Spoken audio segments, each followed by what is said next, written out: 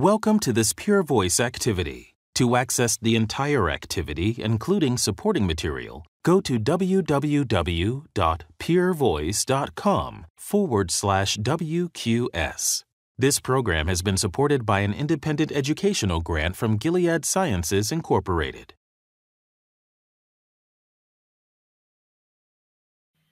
Hello, this is Véronique Dieras from Centre Jeanne Marquis, Rennes, France. Welcome to this activity titled Keeping to Target in Metastatic Triple-Negative Breast Cancer, Optimizing Outcomes with Antibody-Drug Conjugates in Practice. Joining me in the discussion is my esteemed colleague and dear friend Aditya Bardia from Massachusetts General Hospital in Boston, Massachusetts, USA. The first presentation, we will discuss on proactive management of antibody-drug conjugate regimens in metastatic triple-negative breast cancer. So, what are the targets for antibody-drug conjugates for breast cancers?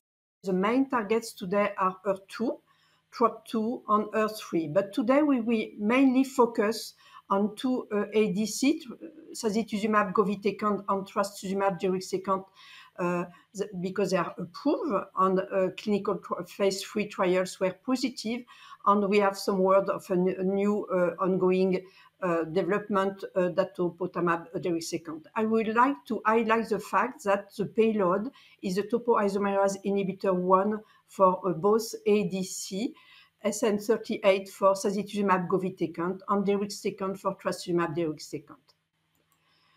In fact, the last generation of ADC is characterized by a bystander effect. And in fact, the bystander effect is in fact the release of the cytotoxic, the payload compound, outside of the tumoral cells with the antigen, and that may target, be active on the microenvironment on tumoral cells without the expression of the target.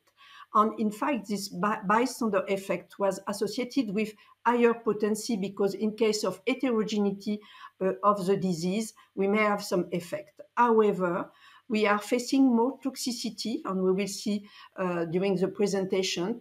And one of the toxicity with TDXD was the occurrence of interstitial lung disease. We need appropriate strategy for the diagnosis and management of ILD and also to other side effects. According to the very positive results of the ASCEND phase 3 trial comparing sacituzumab govitecan versus treatment physician choice for patients with metastatic triple-negative breast cancer, both ESMO and NCCN guidelines recommended to include sacituzumab govitecan as the preferred treatment option for second-line therapy for metastatic triple-negative breast cancer. Aditya, when are the toxicity likely to occur during the treatment with sacituzumab govitecan, and what approaches can be taken to reduce risk of occurrence or severity? Yeah, no, good question. So sacituzumab govitecan is a TROP2-directed antibody-drug conjugate, and the payload is SN38. Majority of the toxicities we see are because of SN38, so toxicities we would see otherwise with irinotecan. The advantage with an ADC is that while the toxicities are similar to irinotecan, the severity and grade is much lower than what we see with irinotecan, and also you have better efficacy because more SN38 is delivered to the tumor cells. So common toxicities include myelosuppression with neutropenia, with anemia, as well as GI toxicity, the main one being diarrhea, as well as nausea. And then finally, we see alopecia as well. The ASCENT was a phase 3 trial that looked at sacituzumab govitecan versus standard chemotherapy. Majority of the patients discontinued because of disease progression rather than toxicity. So it says, at least in the TNBC setting, majority of the patients can remain on the drug and they don't discontinue because of toxicity. If you look at the specific type of AEs, neutropenia is the most common AE that's seen with sacituzumab govitecan, including grade 3 neutropenia as well as grade 4. I would say about one third of patients have grade 3 neutropenia, and about 1 in 5 would have grade 4. Besides neutropenia, anemia is the side effect that can be seen in terms of myelosuppression. Febrile neutropenia is not that common, in part because the incidence of grade 4 neutropenia is not very high, and also because physicians are used to using GCSF. Now, in terms of when does neutropenia occur, if we look at the incidence of neutropenia as well as other AEs, it's usually within the first cycle. The median time to onset of the first event is around 21 days. So that's, at the end of first cycle. Similarly with diarrhea, it's slightly earlier. It's usually day 14, so that's 2 weeks after starting treatment. And then nausea is usually within the first couple of weeks as well. The duration is usually a week. If you use good supportive therapies, so for neutropenia, GCSF, for diarrhea, use of antidiarrheals, and anemia, if it's really severe, one could consider blood transfusion. But usually, with these strategies, we can control these side effects. If you detect a side effect, be it neutropenia or diarrhea, the key is early supportive therapy. And then for nausea, I usually recommend a 3 drug antiemetic regimen to prevent nausea. And if a patient does very well, you can always decrease that to a 2 drug antiemetic regimen. And scalp cooling potentially is something to consider for alopecia. And how about you, Dr. Diras? There are other antibody drug conjugates. You had mentioned trastuzumab deruxtecan. What are the toxicities that are usually seen with trastuzumab deruxtecan, and what's your approach to reduce the occurrence and severity of toxicities seen with trastuzumab deruxtecan? In Destiny Breast 04, in fact, we did observe some cytotoxic-like adverse event, with the main adverse event as a GI toxicity, nausea and vomiting, and a neutropenia on 1/3. Not so high grade of toxicity, but we know this even grade 2 nausea may impair the quality of life of the patient. And for that, usually I use the same as for sacituzumab govitecan, and I take into account the prior treatment and prior history of the patient to give at least 2 or 3 premedication for nausea, vomiting. In case of neutropenia, same, we may use GCSF, but perhaps not as a first infusion, unless the patient is elderly or a frail patient. We should educate the patient about this toxicity, as clearly there is some degree of GI toxicity and nausea. Moreover, patients are experiencing some degree of fatigue, and also, as we did observe for sacituzumab govitecan, alopecia is observed to 30-40% of the patient, and we may propose the scalp cooling for the patient. When we look to the safety summary on the treatment emergent adverse event, we have to take into account the fact that the median duration of trastuzumab deruxtecan was much longer than the treatment physician choice in the clinical trials due to the efficacy. And the main toxicity leading to discontinuation of the drug was ILD, interstitial lung disease. And we didn't observe any neuropathy as in the control arm. And dose reduction usually was linked to nausea, fatigue, and neutropenia. So as for sacituzumab govitecan, we have to consider GCSF supports in case, in fact, we observe neutropenia grade 4, febrile neutropenia, or grade 3, and if we have to delay a cycle from 1 week. And the adverse events of special interest. No signal of cardiac toxicity with trastuzumab deruxtecan. Whereas ILD, pneumonitis, was clearly an issue, as we did observe in the early clinical trials and then in the phase 3 trials, with incidence of 12 to 15% of ILD.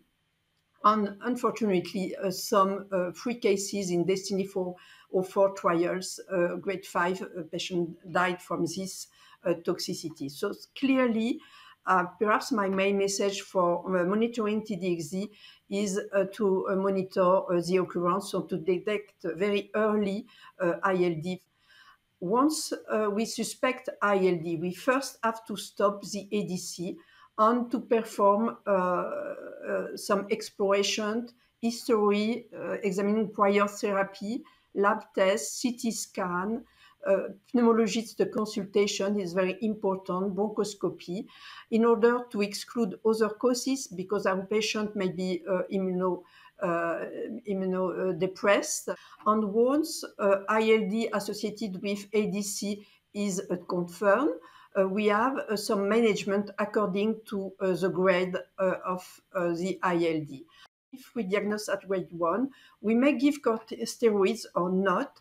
We may discontinue the drug, and when the patient recovers, we may give again the ADC to the patient. And this is very important as the drug is active to keep the drug. In case of grade 2, we have to give steroids. And in fact, today the recommendation is to discontinue the ADC treatment. Grade 3 and 4, clearly the patient need to be hospitalized and treated with a pneumologist and be in intensive care. When our toxicity are likely to occur with datopotamab deruxtecan? This was evaluated in the Tropion Pan-Tumor 01 trial. In patients with metastatic TNBC, the common side effects that were seen included nausea as well as stomatitis, which is a side effect that in general we don't see that much with sacituzumab govitecan and trastuzumab deruxtecan. The side effects that were not that common, which we do see with other agents like sacituzumab govitecan, like diarrhea or myelosuppression, that was not seen much with datopotamab deruxtecan. So it appears to have a distinct side effect profile, and again emphasizes that not all ADCs are the same. We have to look at them as individual drugs.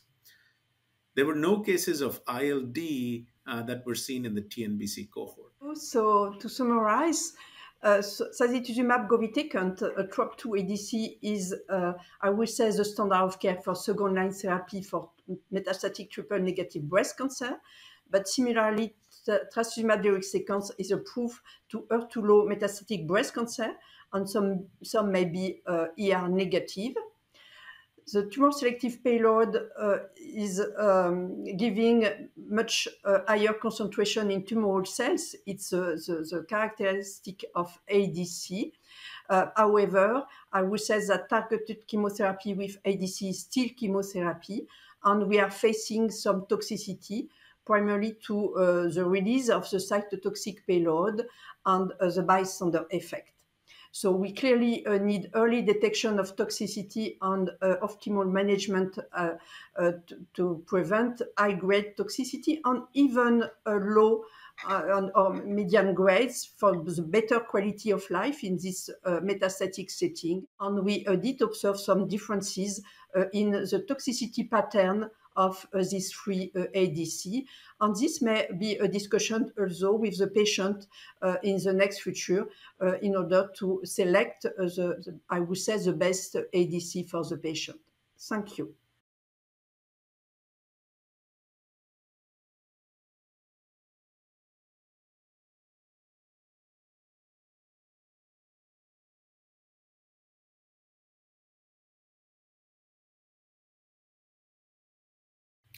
Hello, this is Aditya Bardia from Massachusetts General Hospital, Boston. Welcome to the second presentation titled Personalizing Care for Patients with Metastatic TNBC Before, During, and After Antibody-Drug Conjugate Therapy. Joining me in the discussion today is my esteemed colleague and dear friend, Veronique Dires from Centre Eugène Marcus René, France. It's a pleasure to have you, Dr. Dires, today. In this presentation, we will discuss on how to provide personalized care across different stages of ADC therapy in metastatic TNBC. So let's start with a patient story.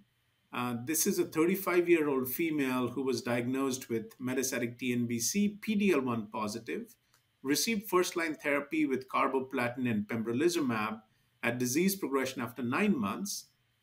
lung and liver metastases, no brain mets, excellent performance status. So, is ADC therapy the right approach for this patient, taking into account the patient characteristic, previous toxicities, and comorbidities? We are in second line therapy for metastatic triple negative breast cancer. Yeah, I would think so. I think this patient should get ADC in the second line based on the standard guidelines. Uh, and so I would recommend sacituzumab govitecan for this patient. And that's exactly what this patient received, sacituzumab govitecan, 10 milligram per kilogram.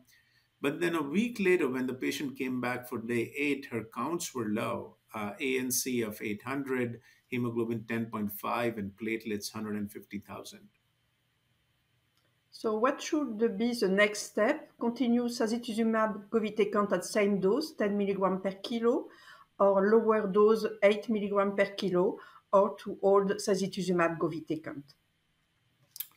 Yeah, no, good question. And it's a scenario that we do see in clinic. Now, with an ANC of 800, this patient has grade 3 neutropenia. So I would hold sacituzumab govitecan because if we give sacituzumab govitecan at this time, the counts would go down further.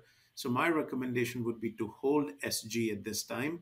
Consider GCSF support to bring the counts up. That's what was done for this patient. The patient received GCSF for 2 days, and the counts did recover when the patient came back a week later.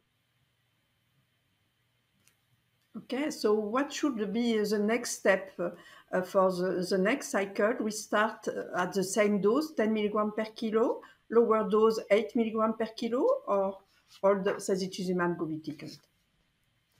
So I would resume now. I would not hold the drug. The counts have recovered nicely. I would continue sacituzumab govitecan. And given that it recovered within a week, I would feel comfortable with 10 milligram per kilogram, and that's as per standard guidelines as well.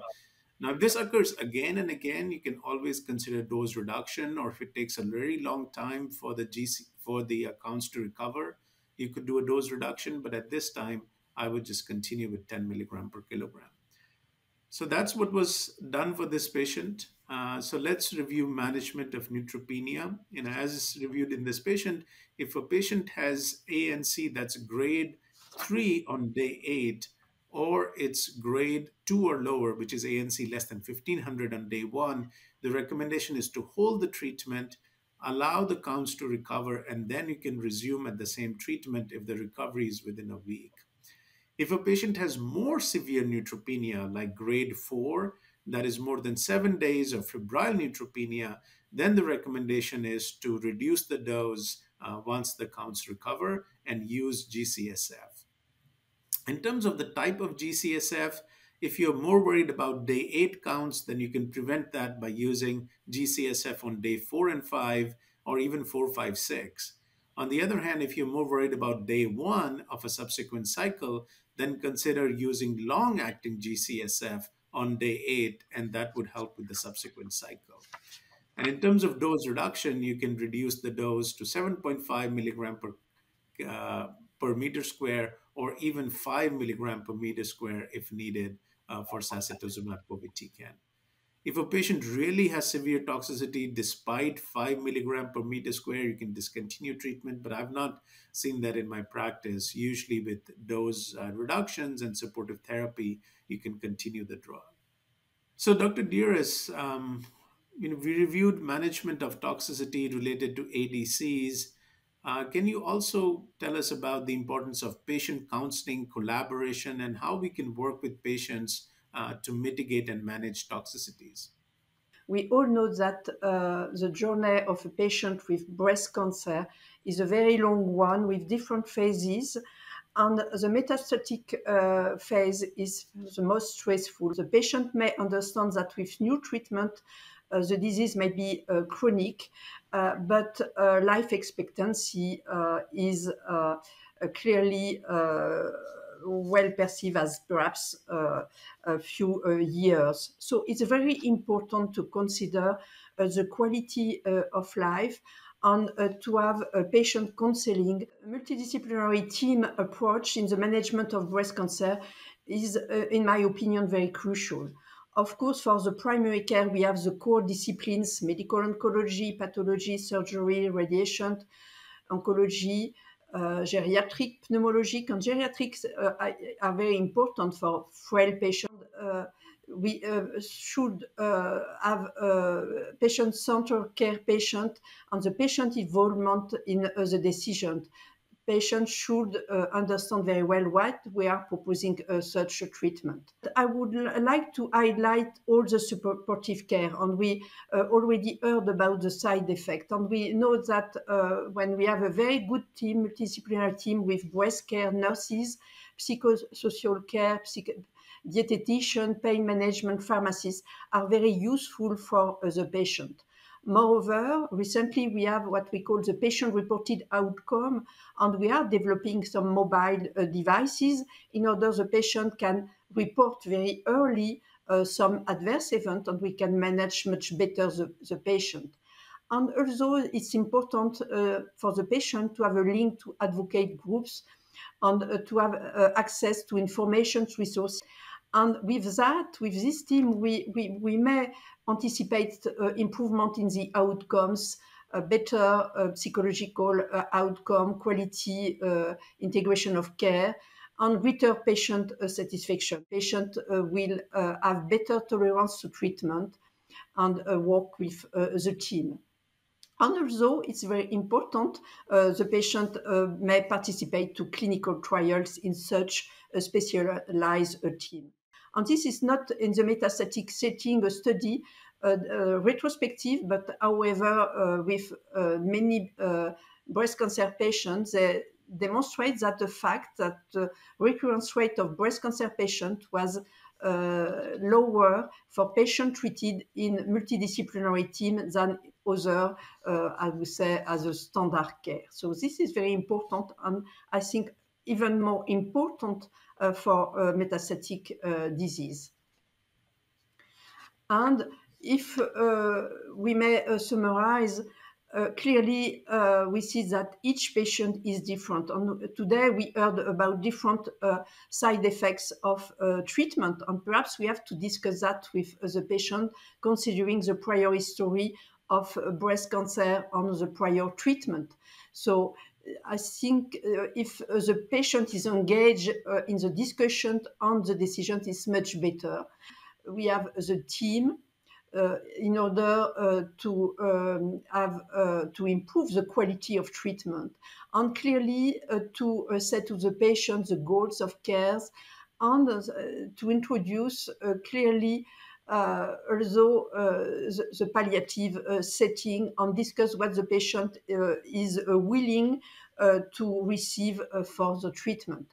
And again, in the metastatic setting, pain managements and side effect managements are very crucial for the quality of life of the patient. We know that the life expectancy may be short in sometimes.